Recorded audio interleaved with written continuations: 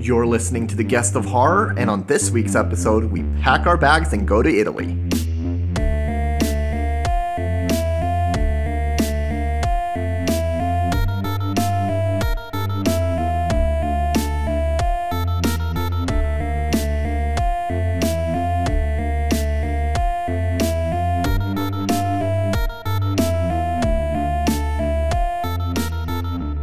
Hello and welcome to The Guest of Horror. I am your host, Boris. On each episode of this podcast, I introduce you to someone within the horror community that I think is worth getting to know. The guest for this episode is Josh from the YouTube channel Movie Timelines. He's currently sitting at around 40,000 subscribers on YouTube, and he's got a Patreon page that is really popping. I invited Josh because I had this feeling that he would pick a really interesting movie. I never talked to him before. I've just seen his YouTube channel. And luckily he said yes, and he did pick a really interesting movie. Tonight's movie is Cemetery Man, and it's an Italian zombie surrealist thing from the 90s. We get into it, and we talk a bit about spoilers, but I think this is one of those movies where even if you haven't seen it, you will be able to listen to the spoiler conversation without really missing too much. There's a lot of things you can sort of read into this movie. It has a lot of surrealist imagery and things like that. So I don't think the experience will be ruined for you if you've heard some of the stuff that happens in the film. But just to be clear, we do give a spoiler warning when we get into that stuff. And as for Josh himself, I'll let him explain what he does on YouTube right about now.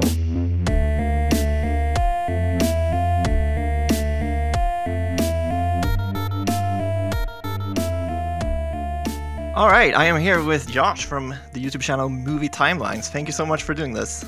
No problem. Thank you for having me. Could you explain what you do on YouTube? I think your YouTube, your channel name is pretty descriptory. It is like a good capsule of it, but I don't think I do think it. I often have to explain what it is because it is strange. Because I take whole series of movies, like an entire franchise, and I watch them back to back. And what I try to do is I try to put them in a context with each other of a timeline of, okay, so this movie takes place like the day after the last one, or this movie came out 5 years later, but it takes place later that night, so just trying to figure out how much time goes by in between each entry and also what changes. Like, did they make any massive continuity changes? And I'm not talking about like, oh, this character's wearing a different shirt. It's like, well, this guy was able to be killed by sunlight, but now he's not. I've seen your YouTube channel for, I don't know, like probably 4 years at least. And I've sort of watched your channel evolve, and now you have other shows as well. Yes, yeah. There's essentially 4 shows. There's the Timelines, which are a show. I do a show called Unanswered Questions, where I talk about either a single movie or a franchise, where I talk about questions that the movies have left unanswered, and I try to come up with answers for them. Then I do just some nice list things, as I'll come up with a theme, and I'll find a bunch of movies that fit that list. But then my favorite show is Dead Last, where we either come up with a franchise or a series of interrelated movies, and I ask all of my patrons to send me rankings, and then I come up with an aggregate ranking. Because I've seen ranking shows on YouTube, but it's always just one person's ranking. And I wanted to see if you took a whole bunch of rankings and came up with an aggregate score, what would be considered the best. Yes, Dead Last is a great show. I watch it, and I was going to say get furious. I don't really get furious, but sometimes I get furious though. I'll get the rankings and I'll be like, oh my god, no, please don't let that movie win. Please don't let that one win. Exactly. Or a lot of the time I'm like, wait, that's at the bottom? Wait, this other one is so much worse. Well, it's always funny in the comments because I often get accused, and like people will make comments about like, oh, well, that's just because of this one being popular, whatever like that, or you just chose that. And I'm like I didn't choose them. This isn't me deciding this. This is a whole bunch of people. Like, my versions of the list would be probably way different, but I don't know. I don't know. Sounds like a conspiracy to me. just from watching your channel, I can tell that you have a pretty deep knowledge about horror. That's something I always look for in like creators that I follow. Like if I can tell that, oh, these people, they know more than me. Like I have something to learn here. I mean, you're constantly, I feel like, because you're kind of doing a lot of content where you're referencing or talking about different movies. I feel like you're always throwing me some like deep cut that I haven't heard about. How did you get into this stuff? Oh, well, I guess I have to go way back because I used to be very, very scared of scary stuff and horror movies. And I can actually pinpoint the moment that things turned around for me. And it was because I was like a teenager. I was like 15 or 16 years old or something. And I wouldn't even watch anything. I wouldn't even watch Friday the 13th, nothing.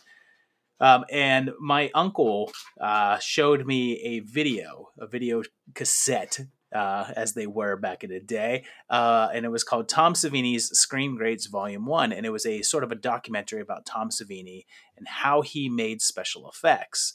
And I sat back and I watched it and I was fascinated. Like, oh my God, this is like magic tricks. And from that point on, whenever I would watch a horror movie, it no longer became, this is scary. This is this scary thing. Oh my goodness, what if this thing comes to get me? And it turned into, oh, how did they do that? Is that a guy behind the wall? Is that like a suit? What's going on with that? And from that moment on, I became very interested. The special effects aspect are what really sucked me into it. But then, started falling down the rabbit hole of horror and, so many great things. It's interesting to go back and like think about how much of a rock star Tom Savini was. That's the weird thing is that I don't think that a lot of people realize that like some of these special effects guys were essentially rock stars, back in the day, where you had all these big names, and it's not really like that anymore. I mean, those guys are still working and they're still out there, but they're in a whole different world now where they're basically sculpting and designing, and then they take those designs and turn them into computer graphics, which is not as cool in my opinion. Although I'm not like completely anti CGI because I think CGI helps in some situations. Um, I like when people use CGI to enhance effects, but when they rely on CGI to be the effect, I don't know if it works as well. Well, right. Isn't that the thing of like a good CGI? You never notice it, right? Yes, exactly. Yeah. But I don't think too many people are out there going like, oh, the effects in that The Thing remake they did. Oh, that sequel they did. No, they're great, Oh, I know, and I have one of my good friends, one of the guys that's on Dead Last, worked on the Thing remake and did a lot of the practical effects. Like he designed a lot of the practical effects that were covered over, that they went over with CGI. And he has pictures and some cool behind the scenes stuff of like the stuff they never used, and it's just like, oh, why didn't they use that? Yeah, I can't imagine how frustrating that must be to work on that stuff and then have it be covered up. Yeah. You mentioned Savini, right? But what are some of the first like movies, horror movies that you had like a connection to? I think one of the things that I definitely remember the most were the zombie movies, the Romero zombie movies. I had a big, strong connection to those because of where I grew up. I grew up in Pittsburgh. I used to work in the mall that Dawn of the Dead was set in. So I felt a very strong connection to those movies because it felt local to me, especially like going to the mall and like seeing those, like going to work and walking by the locations every day and saying like, oh, that's where that guy was shot and this and that. It had an effect on me, and it connected me to those movies a little bit more. And even today, my mom moved, and she now lives about 5 minutes away from the cemetery where the original Night of the Living Dead, the beginning happens. So we go to see that. So I feel those were, I think, some of the first ones I really felt like invested in, that were really important. And strangely, a weird other one was the early Peter Jackson films, because I remember going to the video store and just grabbing whatever looked crazy. And there was this weird one called Bad Taste. And I'm like, what's this all about? And just thinking it was like the wildest thing I'd ever seen. And just following his career. And I can't believe Peter Jackson is my story of like, oh, I liked that band before they were famous. That like he Peter Jackson is my story that's like that, because I'm like, oh my God, I've been watching his movies since the very first one. And that's like my movie hipster Yeah, moment. well, that was the magic of the video store, right? You either got Bad Taste or you got like Rumpelstiltskin. Yes, yeah, I know. I miss that vibe of like walking in there and just like, I don't know what this is, but this cover looks ridiculous. Let's give it a shot. Exactly.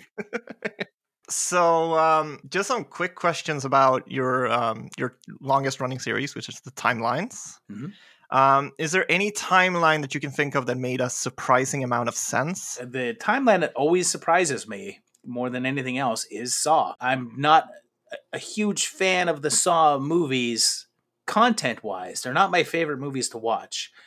But for some reason, whenever I end up rewatching the Saw movies for the channel or something along those lines, I'm always kind of drawn in because of the timeline aspect. Because the way that they have it, like interweaving stories going back and forth, and they're going back into history and then forward and all around. And they have this pretty complex interweaving story, and I'm always surprised at how well it actually holds up. Like they did a really good job with like laying all that out and being like, this is when all this stuff happens. It fell apart when they got to like Jigsaw, but those first 7 movies actually have a really solid timeline that makes a ton of sense, and that's always shocking to me. All right, so then there's the opposite of that. What's the messiest timeline, or like hardest video to make? Oh well, I mean, there's a lot of. I mean, there's a lot of them that have such messy timelines because there's different aspects of messy. Because you have like the Texas Chainsaw Massacre movies that are messy because it's like every single movie reboots it. There's really no two Texas Chainsaw Massacre movies in a row that are a series. I mean, it's like 9 movies, but it's like 7 different continuities. So I mean, that's a crazy mess. And then you've got the Friday, but the weirdest one is always going to be Friday the 13th, and Friday the 13th will always be the weirdest because they did like 6 or 7 different movies where they just had these strange time jumps where it's just like the movie came out 1 year after the previous movie, but then they're like 5 years ago, and it's like, whoa, we're 5 years later. And then they show a little girl, and then they cut to her as an adult. It's just like, oh my god, we just jumped 10 years for no reason. And they do that a lot, to the point where like they were having movies come out in the late 80s that would have had to have taken place in like the early 2000s, and it's just strange. That will always be the weirdest one. Okay, I rewatched some of the Omen sequels lately. Yes. Just oh god. The Omen is another one. It's like, what? Thankfully, there's only 4 of those, so it doesn't get too intense. But there's another one of just like, yeah, it's like, oh, it's 1974, and you have this little kid that's 4 years old, and then you cut to the next movie, and it's like 1978, but he's 14 years old, and it's like right. And then it's like 5 years. 5 years later, another movie comes out, but he's like in his 30s. It's really weird. That's another one. It's very strange. Yes. Well, to do these timelines, right, you have to rewatch a lot of these like franchises, these big like tentpole franchises within horror. Do you have a favorite franchise, and has your opinion on that changed while doing these timelines? The answer to that is no. I do have a favorite franchise, and my opinion on it has never changed. And my favorite franchise is The Evil Dead. And my opinion of it has never changed because it is a franchise that I really enjoy every single entry. And I rewatched it just last month. I rewatched it in order to do an unanswered questions video on it. Plus, it was the 40th anniversary. I said, might as well rewatch all the Evil Dead movies. And it still holds up. I still love every single minute of every single one of those movies. The remake is good. I don't necessarily consider it like as a part of the franchise, but it's a decent movie. But man, that's will always be it will always be my favorite overall not my favorite overall movie, but my favorite overall franchise. Right. That's a good answer. Are you an Evil Dead 2 guy? Picking a favorite Evil Dead movie is like asking somebody what your favorite kid is. I love them all. It's like okay. my favorite Evil Dead movie is the one I've just watched. Fair enough. So if I just watched Army of Darkness, it's like that's my favorite. I love that so much. And then if I go back and watch the first one, like I saw the first one in the theaters on the 40th anniversary, and I was like, oh my God, that's the best one. It's so good.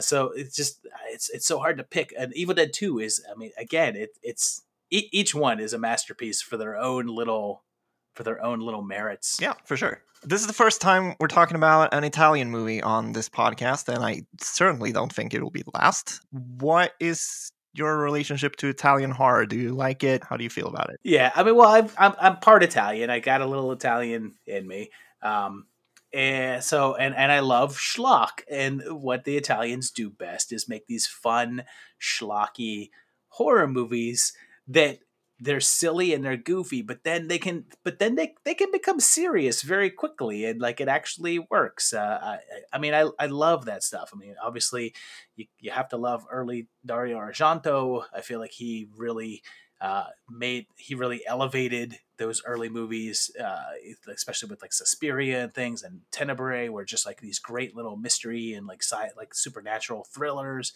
And then you've got the Fulci side, which is like the sleazier, like weirder side of things, and that stuff is fascinating. And then I myself, because I love weird ripoff movies, I'm like really into the whole Bruno Mattei, like weird, let's make our own version of Terminator kind of movies. It's like there's so many fun avenues of Italian horror that to get into, and it's just always fascinating to me. Yeah, it seems to me like Italian horror is almost like this rite of passage for every horror fan. Like when you've seen Friday the 13th, you've seen Halloween, you've seen all these like American movies or in sometimes UK ones, and then it's like, all right, you want to see some real shit? Yeah.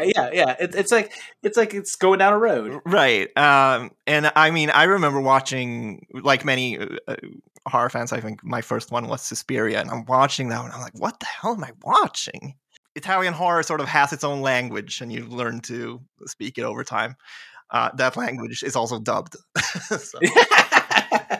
I know it's always so strange because like when I was younger, I always just assumed I didn't know. I always assumed the Italian movies were shot in Italian, and when I was watching them, they were overdubbed by English. And then you found out much later, it's like no, they were talking in English. They just shot their movies with no sound and then did all the audio later because it was cheaper to do it.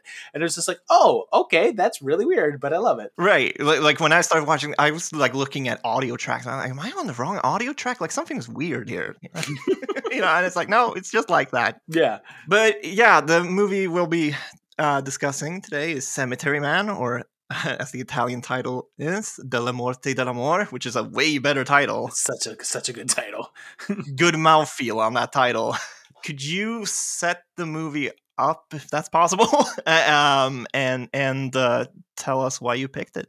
Yeah, I'll start with why I picked it, because I mean this is a movie that has really been in the back of my brain for such a long time. I saw this movie basically when it came out. I got I used to trade bootleg video cassettes a long time ago with a couple of guys, and the guy sent me this tape. It was Della Morte dell'Amore, and I watched it, and I just fell in love because it's like, yeah, it's Italian zombies, but it's really out there. And I just fell in love with it. And then like 9 months later, they released it in the US as Cemetery Man. And I actually got to go see it in a movie theater. And I just remember, even though I had watched it like 4 times at home on video cassette, I just remember sitting there in a movie theater just being like so enraptured by this movie because it's sort of a sucker play. The only way I could really compare it to is it's a similar kind of like bait and switch, sort of, to like From Dusk Till Dawn, where it's like you feel like you're watching one sort of movie, but then all of a sudden it just becomes something else. So Della Morte dell'Amore is presumably about a man that works in a cemetery, and each night some of the zombies, it's like they will bury somebody, and then a few days later that person will come back to life as a zombie, and he just makes it his job to kill them again. And that's sort of how the movie starts, and it sort of follows that plot line through a portion of it. But then it just starts to go down this avenue of surrealism, because the movie's called Della Morte dell'Amore, which is of death and of love. And so you get these series of like weird vignettes of zombie-related things, but then also this recurring love story that he has with a woman that keeps reappearing in different forms. and then he becomes a murderer. It's like very strange twists that make very little sense, and I don't necessarily think that they're intended to. And you just start to realize, like halfway through, that the movie you're watching is not the movie that you thought you were, and it's always really pulled me in. I think the first time I watched, I certainly did not dislike this movie the first time I watched it, but I think I went in with like the wrong expectations because I had seen some other films by the same director, Michael Suave. How would you pronounce that? I was actually made fun of on a recent video because of how I pronounced his name, but I always presumed that it was Michel Sauvé. Okay. But somebody said I was mispronouncing it, but they did not correct me on how it should be pronounced, so I don't quite know. All right. Well, this director, Yes. he made one of my favorite slashers called Stage Fright, which is great. It's like a great one location movie, great slasher. And then after that I decided, okay, well, I should probably watch some of his other stuff. I watched The Church, which is like a demonic, it was written to be a sequel to Demons. Yeah. It was written as Demons 3, but then they sort of changed it, but it has very much that Demons DNA. It feels like Demons, yeah.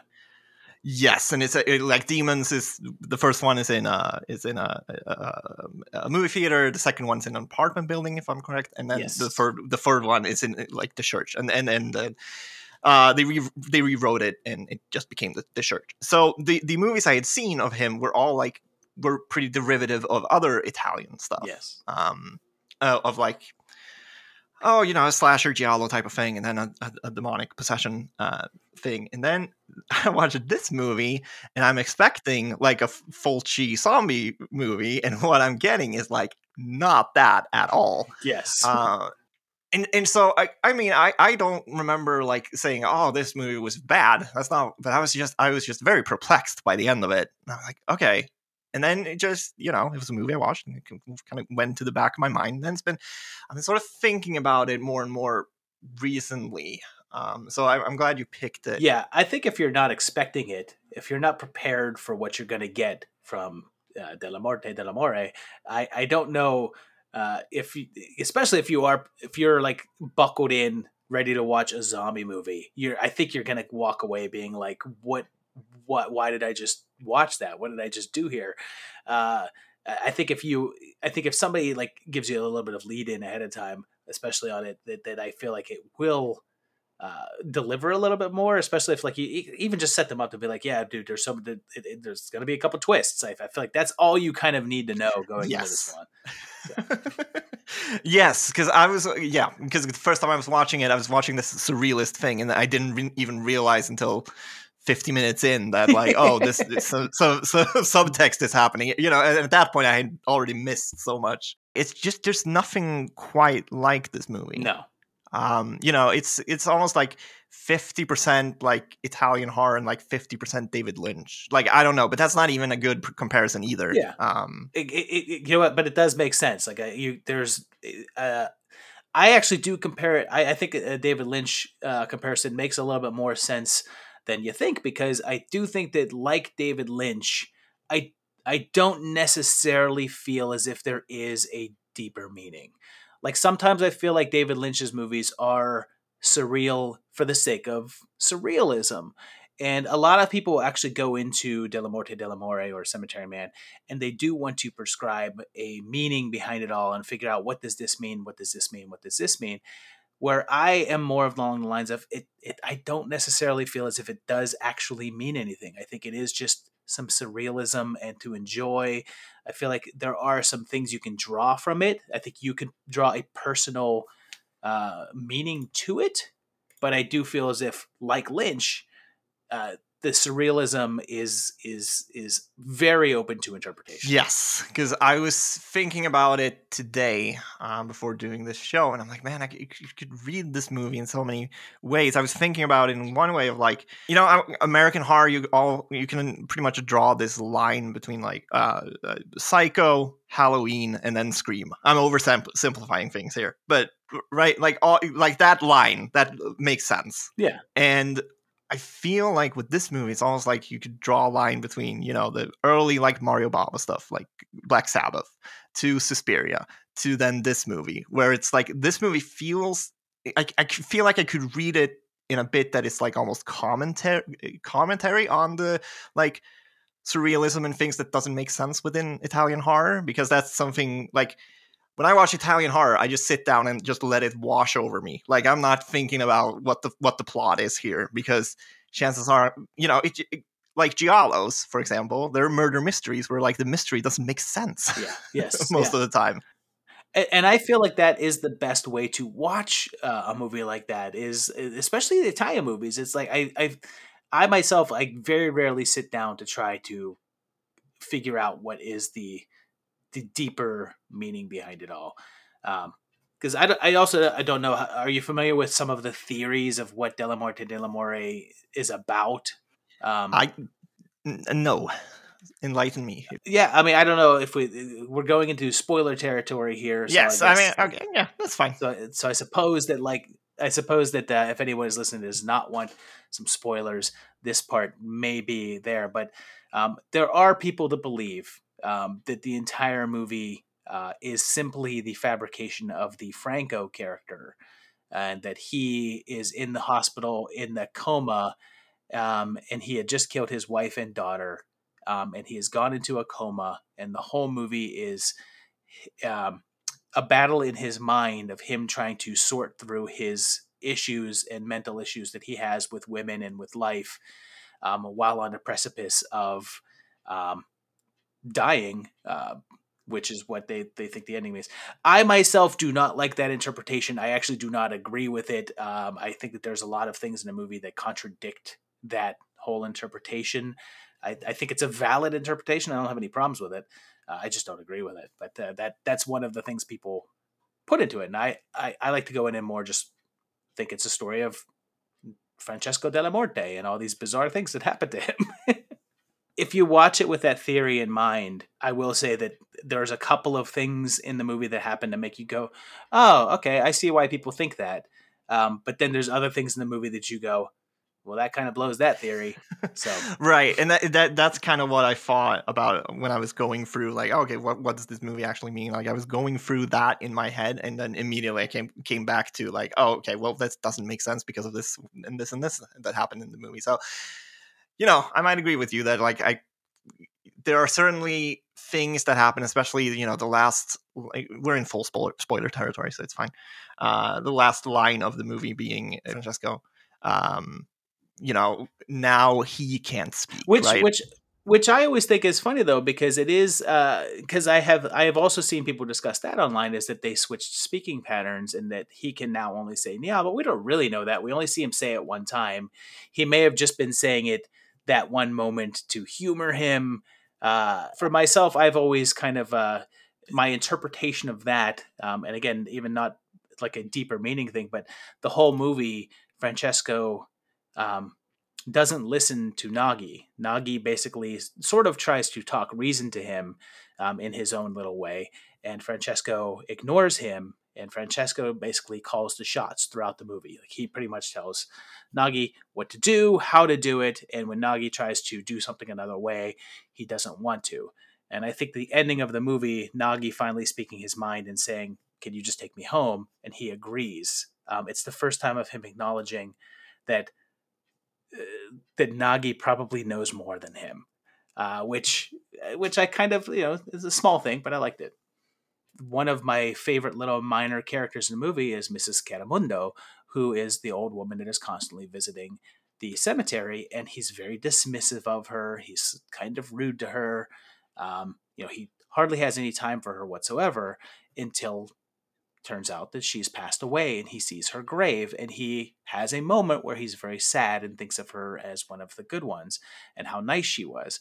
And it's this weird little moment of you didn't appreciate her when she was alive, but now that she's dead. And I think that even contributes to that ending of him suddenly appreciating the fact that Nagi is alive, and appreciating his life. I don't know. Again, I'm trying to trying to put meaning behind a movie that I don't necessarily think was meant to have meaning. Right.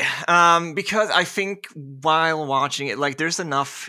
It doesn't have like the crazy lighting of a lot of like Argento films or Bava films, but it is a really beautiful film. Stunningly beautiful.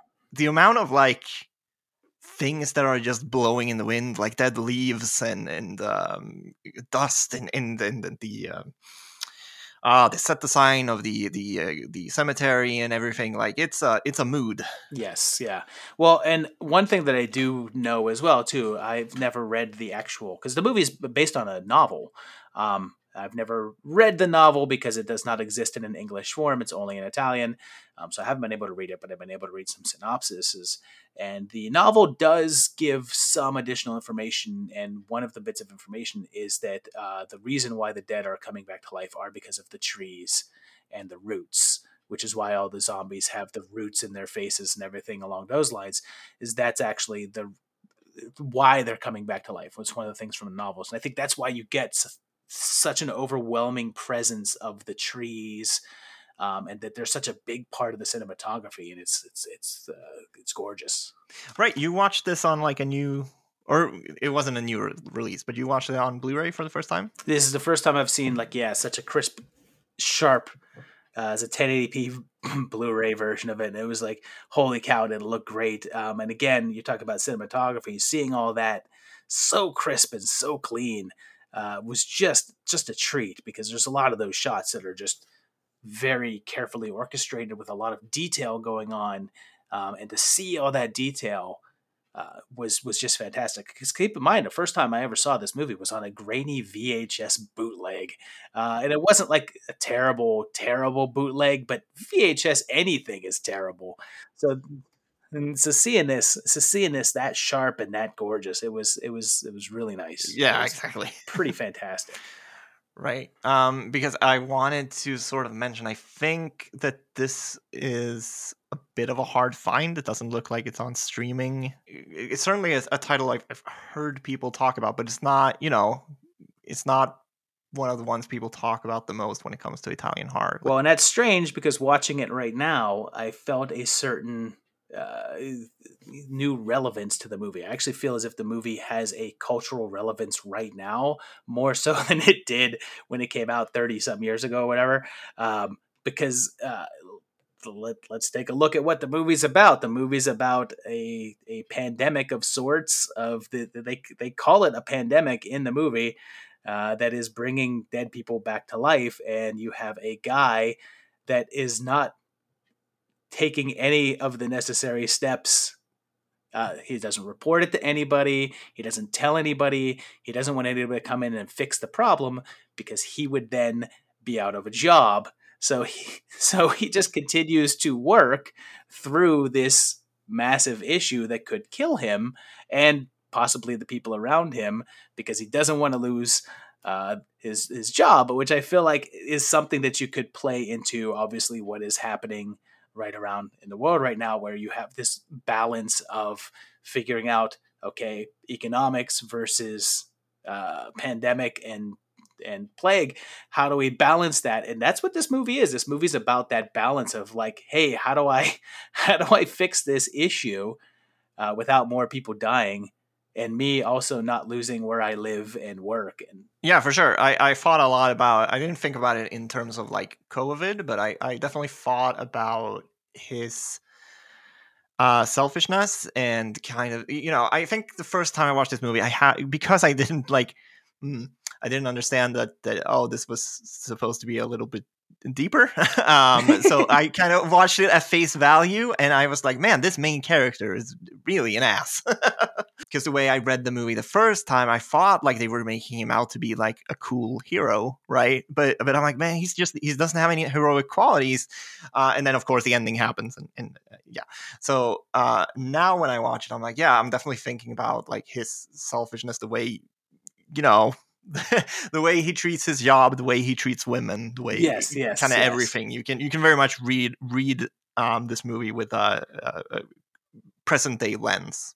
Yes, and on an embarrassing note, when I first saw this a long time ago, I felt like I felt like I related very much to Francesco. And looking back on it now, it's just like, wait, why was I relating with the villain essentially of the movie, who's kind of a jerk? I probably should not have related to him. Well, listen, do you have anything else you want to say about Della Morte dell'Amore? Just that this was the movie that I will say that there's no way to watch this movie and not just fall in love with Anna Falchi. Because just, oh my God, just, I think that was one of the first times that I had seen a movie and just was that completely enamored by a person in the movie. Because she's so stunningly gorgeous that you yourself, as a viewer of the movie, when Francesco becomes that obsessive and that in love with her, you get it. You're like, yeah, I completely understand everything of those lines. And I thought that was great. And that was, I really thought for sure that you'd be seeing her in everything after that. And the fact that she was not in a whole bunch more movies was very surprising to me, but that it's great for that. And also, yeah, I mean, it's a movie that is worth watching, and just sitting back and just going with it, because it's just, there's there is a plot, there is a storyline, but it's not really like a solid. It feels like a series of vignettes, um, and skits almost, and they do add up to a greater storyline. But it's just, man, I just can't explain how fascinating of a movie that it will become, and a funnier movie than I think it gets credit for. Some of the lines in there, the one-liners, will just stick with you. I mean, I still quote some of them all the time. I mean, one of the most poignant things, I don't, this isn't as deep as, this is not a deep statement, but it's just something that was stuck with me, is when he always says, first love doesn't count, it's last love that counts. And I always love that, because even just like when you're dealing with like a relationship that goes bad, and that always stuck in the back of my head. It was just like, first love doesn't count, it's last love that counts. It's just, this is my last love, that's all. And it's just like things like that. It throws a lot of these like little lines in there, that are humorous, but they just stick with you, and I love it for that. I was actually thinking about that when I was watching the movie. I was like, oh, this dialogue is really sharp, which is kind of wild. And I was always curious to see. I'm glad that they didn't do it, but Rupert Everett, when he made this movie, was not really that well known. I mean, he was fairly well known internationally, but he sure was not known in the United States. But very shortly after this movie happened, he blew up and he became sort of a bigger star in America with My Best Friend's Wedding, I think it was the one. And he became a household name here in the U.S. When that happened, and he started getting all these offers from Hollywood, and people were saying, what do you want to make? He actually went to Michel Sovi and was like, hey, people want me to make all these movies over here. I want to make an American version, an American remake over there. These guys will give us a budget to do it. Do you want to do it? And they were going to make an American version of Della Morte dell'Amore with a budget. And Sovi was like, I don't want to do that. I feel like the movie that I did was the movie I wanted to make. And it never happened. And I'm kind of thankful for it, but I'd be interested to see what they would do with it. I imagine they'd probably have it more of a they probably make it a plot, bit more cohesive. And I guess the only other thing I'll say is that the soundtrack is amazing. It took me a very long time to track it down, but I finally tracked down the soundtrack to listen to, and it is a great soundtrack to just chill and listen to, because it's that weird, cool 80s synth vibe going. Is this the last great Italian horror film? No. Because in 94, we're getting pretty late for Italian horror, I think. I know. It's definitely on that weird cusp, because I mean, I could definitely assert that nothing that Argento did after that was that good. But there's definitely, I feel like there's been a couple of cool things. I think there's one Argento film that people seem to like. I haven't seen it yet, but it's the Stendhal Syndrome. Stendhal Syndrome is okay, but it actually it's only okay if you haven't seen Tenebrae, because shit, because it lifts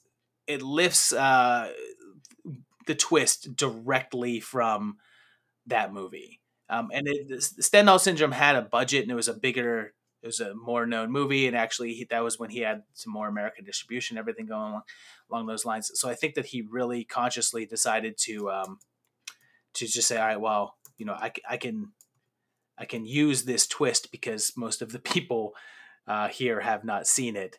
It kind of copies that.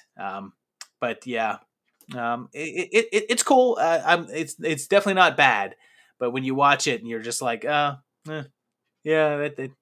I kind of figured out what's going to happen because I already saw this movie. All right. Well, if someone can come at me on Twitter with late great Italian horror films on caliber with The Cemetery Man and some of the Argento stuff, I would love to hear them. Do you have anything you want to plug or say before we wrap this thing up? No, nothing that I could really think of. I mean, just obviously check out Movie Timelines on YouTube. It's always there's weekly horror themed shows. There's always something new happening. I know, yeah. Every Friday you get one of the 4 series, and the Friday videos are always horror related. So if you're a horror fan, Fridays are for you because they will always be horror related. I also do videos on Monday, which tend to be shorter, although some of them get long, but Monday videos tend to be pretty short. And the Monday videos can be anything. I do comedy, sci-fi, superhero stuff, and I'll do that on Monday. So if you just want horror stuff, Fridays are for you. But if you're open to all things, I do 2 videos a week. So check them out. Cool. Thank you so much for doing this. No problem at all. I'm really thankful to that you have me on here. I love talking movies, so never turn that down. If you have any questions about the show, hell, maybe even you want to be on the show, you can reach out to me. I am at Guest of Horror on Twitter and on Instagram. Thanks for listening. I'll see you next time.